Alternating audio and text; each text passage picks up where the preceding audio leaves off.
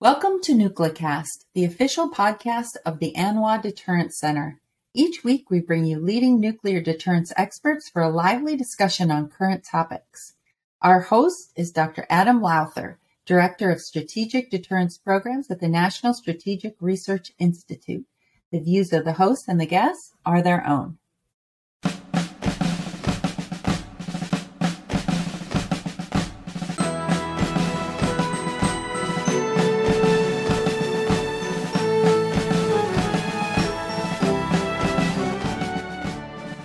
All right, and welcome back to NucleCast. I, of course, am your host, Adam Lowther, and I am pleased to have with me this evening Miss Patty Jane Geller. So Patty Jane, if you don't know her, she's a young gun, an up-and-coming star in the nuclear world. Patty Jane has a degree from Georgetown. She is also an Air Command and Staff College graduate from Maxwell Air Force Base, where I spent about a decade, so I'm familiar with ACSC. She worked for Elise Stefanik on the Hill before moving to the Senate Armed Services Committee and then joining the Heritage Foundation, where she is now the Senior Policy Analyst who is handling nuclear strategy, nuclear policy, all things nuclear for the Heritage Foundation. So with that, Patty Jane, welcome into NucleCast. Thanks so much, Adam. It's awesome to join you guys. Yeah, so tonight I wanted to talk about a number of issues with you. Number one, let me ask you, so as a former Hill staffer and Heritage, I've been involved with Heritage since, you might have been in diapers when I first started dealing with Heritage. I'm not that young. So Heritage has long focused on the Hill and trying to influence the Hill. And it oftentimes brings folks from the Hill because Hill experience is important. And so as somebody who's focused on the Hill, who's worked on the Hill, I want to talk about SLCM-N. Mm-hmm. So could you maybe for the audience just remind them what is SLCM-N, and then tell us why it was in the 2018 NPR, and then it was cut from the latest NPR, but Congress has decided to slide a little bit of money in for SLCM-N. What's the story there? Yeah, absolutely. So SLCM-N, sea-launched cruise missile nuclear, it's nuclear armed cruise missile that we can put on attack submarines or even surface ships that we can deploy directly to a theater of conflict, to the Indo-Pacific or the European seas. And it was initially proposed in the 2018 NPR to fill a gap in U.S. non-strategic or regional nuclear capabilities. We know that Russia has been growing its arsenal of at least 2,000 non-strategic nuclear weapons, which are those not defined by the New START Treaty. They're not strategic systems that might be able to strike the U.S. homeland, but shorter range, lower yield systems like a short-range missile or a torpedo. And the U.S. only has a couple of hundred of these tactical weapons in the form of gravity bombs. And then in the Indo-Pacific, it's a whole other story. China deploys hundreds of dual-capable theater-range missiles capable of striking out to Guam in the Indo-Pacific, and the United States forward deploys no nuclear weapons over there. So the SLCM-N was proposed for the very purpose of deterring the limited use of nuclear weapons.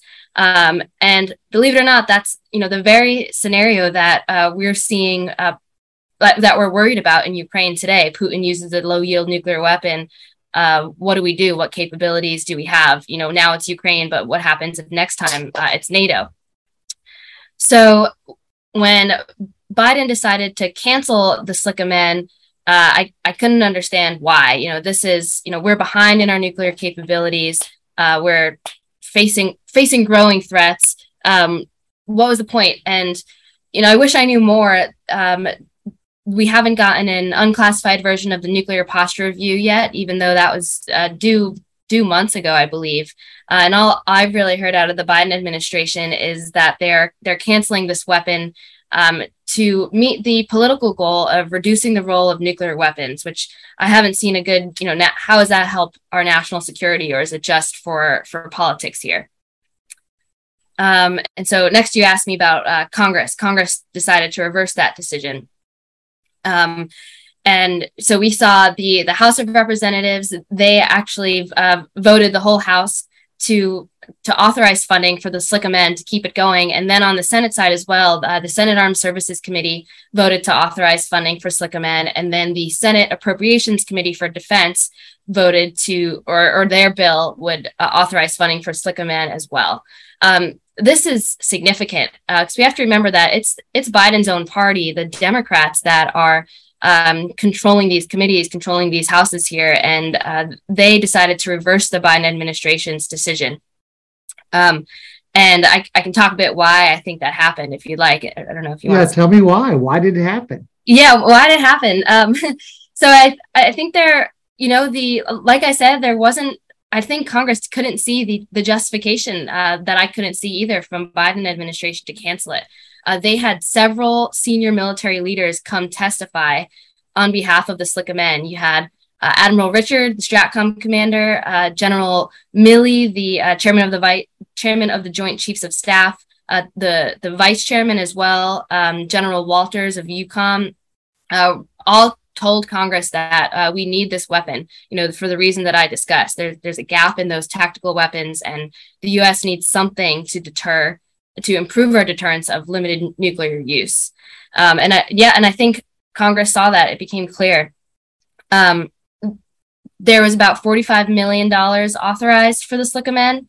It's not quite enough to keep the program going on its schedule, but I think what's significant here is the policy decision that we need this weapon, and the Biden administration's decision wasn't the way to go. So I guess one of the questions that some of our podcast listeners might have is, so SLCM-N, it's a cruise missile, it's a naval cruise missile. They might say, well, why do we really need it? What is it? Why is the president wrong and his team? Why would they be wrong in saying, hey, we've got sufficient capability, we don't really need this? Yeah, so I already talked about the numeric gap in regional tactical nuclear weapons between the U.S. and its adversaries. But it seems to me like you're asking, why aren't the current forces we have already sufficient? But I think if that were the case, you wouldn't see such, an ongoing buildup from Russia or China. The status quo is changing so much. Russia is supposed to increase that arsenal of non-strategic nuclear weapons. We know about China's strategic breakout and their hundreds of dual capable missiles. If those adversaries are gaining an advantage by getting more of these non-strategic nuclear weapons, and if we do nothing, it only signals to our adversaries that they can, that their buildups are okay. I also, worse, I think it signals to our allies that we're not concerned, or we're not willing to do anything to try and address these new threats. I know that allies for sure would benefit from the SLCM-N because they can actually see a U.S. nuclear weapon, or maybe not see it with their own eyes, but know that it's there in their own regions. So one of the other significant questions that has been under consideration with the Nuclear Posture Review, and then the House, Congressman Adam Smith in particular talked about this, is the issue of having a declaratory no first use policy or a sole use policy. And so you've had some in Congress who have advocated it. You've had some in the administration who have advocated it. The NPR does not take a position on no first use or sole use. Could you maybe offer an explanation of what those are, and what are the arguments for them, and then what are the arguments against them? Sure. So no first use policy and a sole purpose policy, they're essentially the same thing. They both mean that the U.S. would commit to never using nuclear weapons first in the conflict. So in other words, to say that the sole purpose of our nuclear arsenal is to deter nuclear attacks only.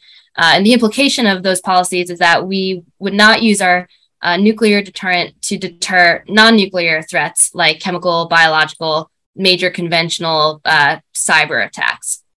And the arguments in favor of those policies is that, I'm not really even sure. I think the argument was that this is a way to reduce the role of our nuclear weapons. Maybe if we commit to never using nuclear weapons first, our adversaries will follow suit, or they will, not be in a place where they think the U.S. is going to escalate and compel them to use their own nuclear weapons first.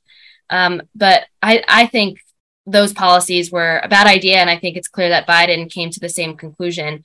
And there are a couple of reasons. I think the worst case of declaring a no first use policy is that our adversaries actually believe that we would never use nuclear weapons first.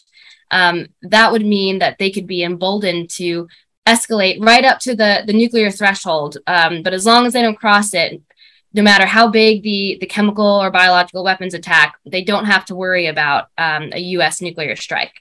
Why would we do anything to make our adversaries worry less? We want to complicate their decision making all the time.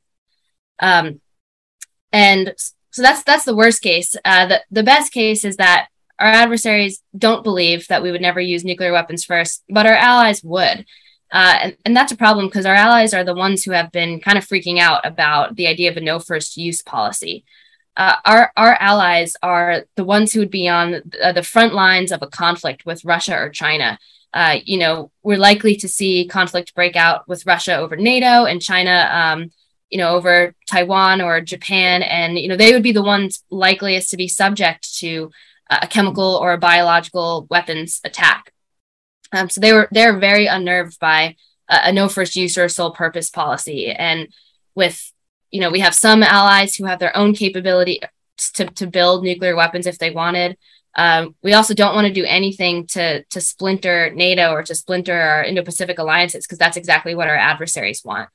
So I think the allies reason is a really big one for why the Biden administration ultimately rejected no first use or sole purpose, because I know that our allies were telling them, hey, please don't do this. I also know that our allies were going and talking to members of Congress saying, we're really worried by this, don't declare this policy. Biden keeps talking about allies and partnerships, restoring those relationships. And I'm sure members of Congress were communicating that to the White House as well.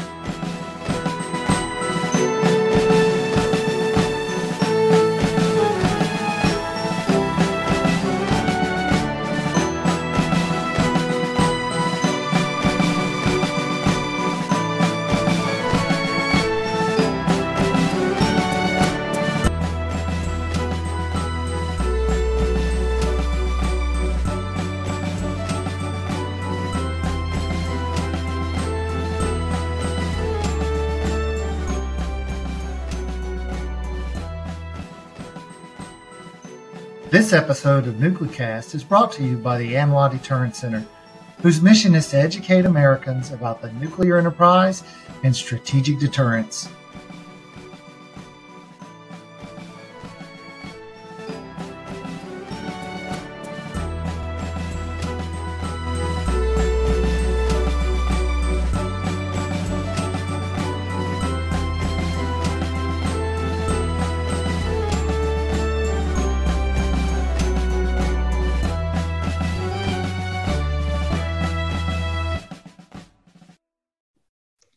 So another big question that I used to, whenever I was an Air Force guy, I would frequently go and speak to staffers on the Hill about nuclear issues, Russia, China, and other things. And the level of interest and knowledge about nuclear issues amongst Hill staffers on the MLAs working for the members. You have a few folks that are permanent staff members on HASC and SAS that are pretty knowledgeable, and they've been there a while. But amongst, in particular, the average member staffer, even MLAs, because they're generally young, the knowledge is pretty low. And the interest is pretty low because, if you don't have a nuclear base in your district or in your state, or you don't have a weapons lab, or you don't have a component of the nuclear enterprise, it's largely something you don't think about. So if you, having been a staffer, were to think through how you might improve both knowledge and interest amongst Hill staff, what sort of thoughts or suggestions might you have? Yeah, that's a great question. I guess I'll start by giving the shameless plug for Heritage's work. Our goal is just that, to write policy papers that are easily digestible by Hill staffers. They're not super long reports. They're usually pretty short papers with recommendations. We like to do lunches and briefings for Hill staffers. And, you have organizations like ANWA putting on a bunch of events to educate more as well.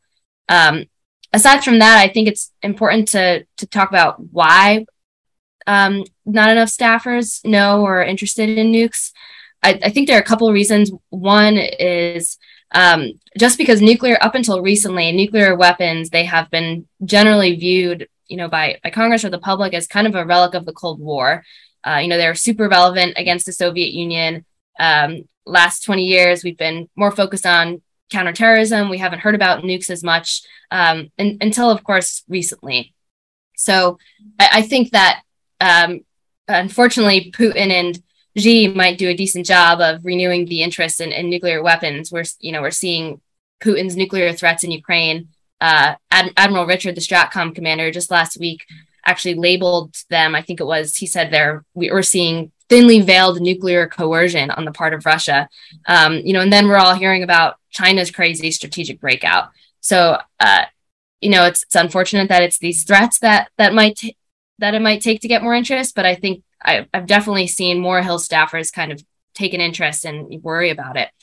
And the other reason why there might not be enough knowledge or interest is simply because our nuclear production has been dormant for however long. It's only been recently that we initiated or have really gotten going on our modernization programs of both delivery systems and the nuclear weapons complex as well. So I'm hoping that as that gets going, more districts, more states get more heavily involved as we spend more on those programs, there will be even more instance. For instance, you see Senator Tester taking a huge interest in protecting the Sentinel missile program because of what he's got those assets in his state.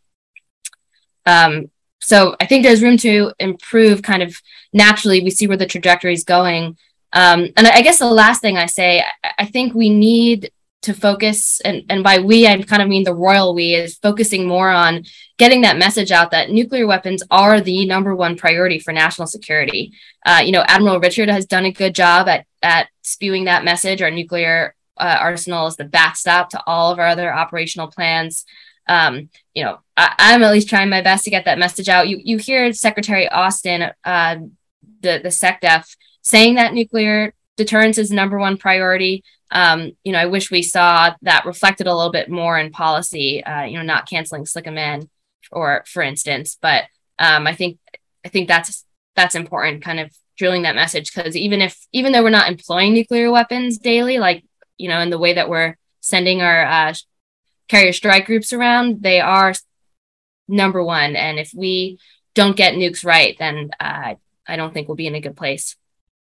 Now, let me pose my theory as it relates to integrated deterrence. So, I'm a prospect theory guy, and prospect theory says that we overweight risks and losses and we undervalue gains. And so I think that's particularly relevant when it comes to nuclear deterrence, because with nuclear conflict, you have a very severe loss. And so your fear of taking that loss means that you are a risk-averse actor. And that works really, really well whenever it comes to nuclear. I don't think it holds as well with diplomacy or information or economics. We think about the dime. And so therefore, as we think about integrated deterrence, and you're trying to substitute, diplomacy, information, in the dime, there's diplomacy, information, military, and economics. And the nuclear use of nuclear weapons is the M in DIME, Mm-hmm. but the DI and the E, I don't see from a prospect theory view that there are really significant losses that an adversary would fear that would make them highly risk averse, in the same way that when it comes to the use of nuclear weapons, they're like, oh, geez, man, Armageddon is our big fear. We don't want to mess with that. Let's be careful. I don't see that when if you start to try to say, we'll substitute economic, sanctions, other, or we'll use diplomatic means. I don't see prospect theory holding and creating that risk aversion that I do with the military.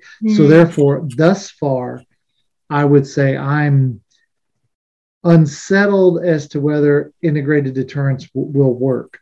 Yeah. What say you?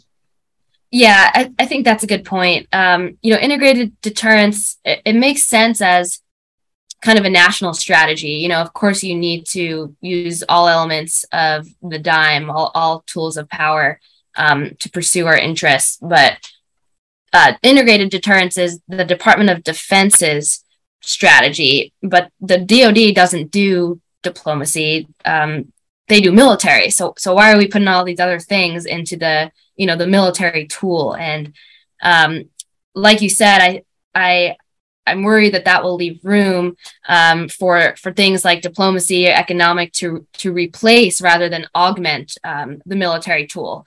Because this idea that we can solve problems through diplomacy,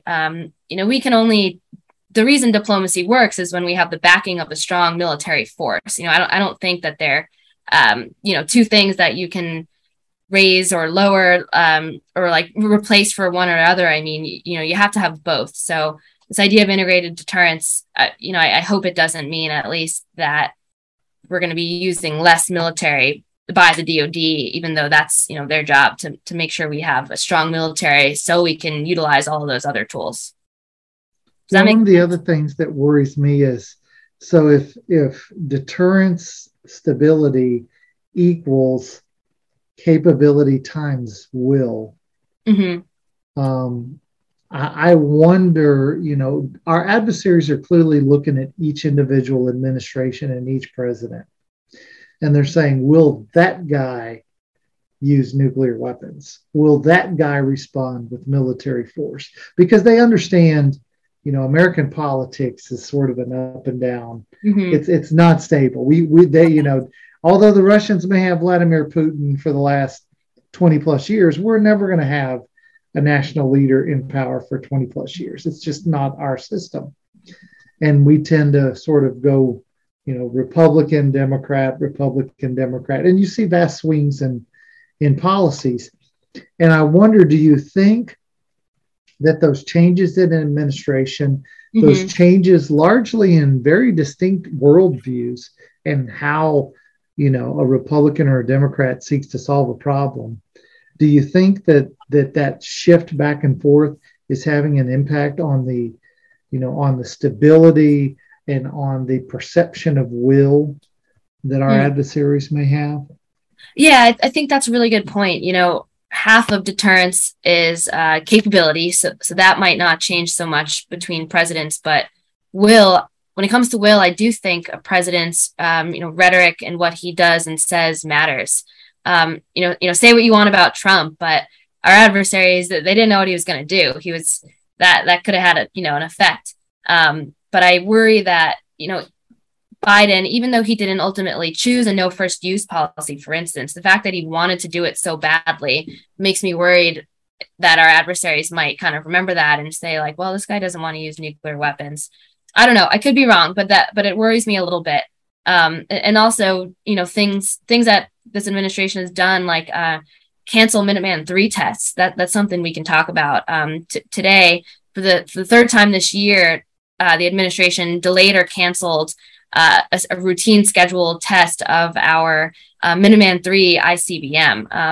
And one time is one thing, but 3 times in a row, worries me a little bit. What's this pattern here? Yeah, so Congress is large. They largely, they declare war, obviously, but they largely fund the DoD. That's their primary function in our system, is they fund the DoD, and then they have some ability to shape policy and shape the direction of DoD. But I wonder if I see all of these. A few years ago there was amongst the disarmament community, it was the idea of the $1 trillion triad. The $1 trillion triad. It's too expensive. We can't afford it.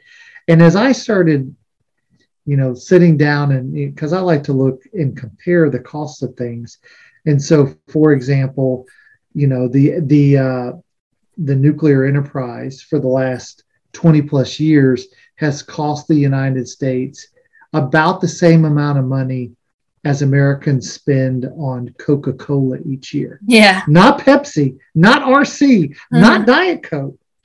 Coke. Just Coke. Just Coke. That's I did the calculations, and the average American taxpayer spends about $172 a year. That's just taxpayers. If you ain't paying taxes, I'm not including you.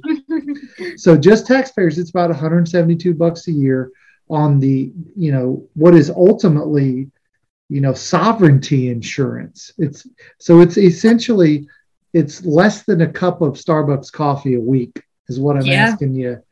And I get that 3 times a week. Yeah, exactly. So, and then I was looking at waste, fraud, and abuse, and I've mentioned this before, waste, fraud, and abuse in the Medicare and Medicaid programs. And so the Center for Medicare, CMS, Center for Medicare Services, reports that they lose about $70 billion a year in waste, fraud, and abuse in Medicare and Medicaid.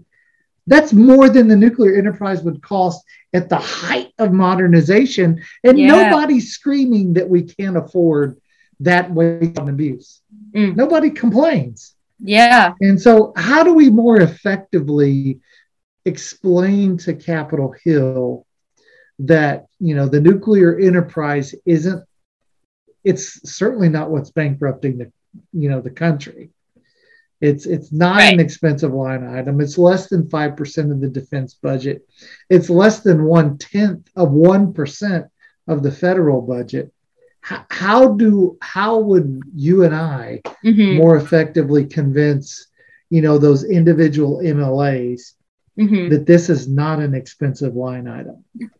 Yeah, there have been so many attempts. We have the less than 5-6% of the defense budget, less than 0.01% of the total federal budget. I don't know why it's not sticking. Some members of Congress, some think tank people like to go after the high cost, but you don't really see them going after the high cost of other things like ships, for instance. But I think something that we need to explain is that, again, nuclear weapons are a number one priority. And when you're building a budget, your number one priority is what goes in first. We seem to think that we can't spend an extra dime on nuclear weapons because we have other things to fund. But if it's your number one priority, that's what you get. If you're going to the grocery store and you only have $20 and you're making chicken for dinner, you got to buy the chicken, and then you buy the spices and the vegetables you have left over for it. It's the same thing. You put nuclear weapons in the budget first, and then you see where you can go. And we're kind of thinking opposite right now, where we can't spend another dime on SLCM-N, and I think it's the complete wrong way of looking at this priority. And it kind of goes back to our other conversation of we need to wake up more to the importance nuclear weapons as the backstop. Nothing would work if our nuclear force isn't right. Now, I would argue that for some reason, and I'm not 100% sure, nuclear weapons have a theological element to them. So they're not just one of many weapons that we purchase. They're one of the few things that there's an attribution of morality to an inanimate object. And I've never quite understood this, and nobody's been able to quite explain it. Do you know why many folks, particularly in the disarmament community, sort of take this almost theological view of nuclear weapons? Yeah, I mean, I guess the best I can do is think about how they see the destructive power of nuclear weapons. They're the only weapons we have that can existentially threaten another state, cause unprecedented destruction. And I think all that is true, but the issue is that the Russians don't see it that way. If you look at past Soviet behavior and writings and doctrine, they see nuclear weapons as just another weapon. They're more powerful missiles than what they already have. And this difference in view is dangerous because it might lead us to think, we would never use nuclear weapons first. Like it's totally impossible. We can never do it. But the Russians, they might think we don't want to use them, but it's another level of escalation in war. And we always talk about how we can't mirror image and things like that. But I'm worried that we're taking our own culture that kind of has developed as nuclear weapons are horrible. Destruction in Japan was horrible. All that totally true, but we need to look at them with clear eyes and see what our adversaries are doing and realize that we're going to have to play them at their own game if we don't want them to be taking the advantage. So let me, we're about out of time. So I want to give you my little genie in the bottle. And Okay. I want to give you the chance to rub that genie, that lamp, and the genie pops out and you have one wish. Ooh. What is your one wish? My one wish.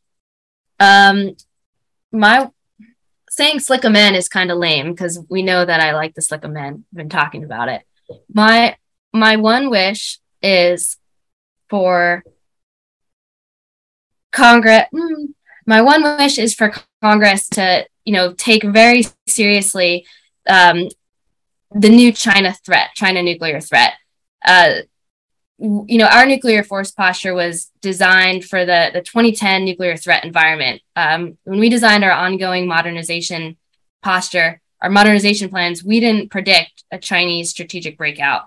And my worry is that we're not going to do anything to change our force posture, do anything about this new threat we're seeing.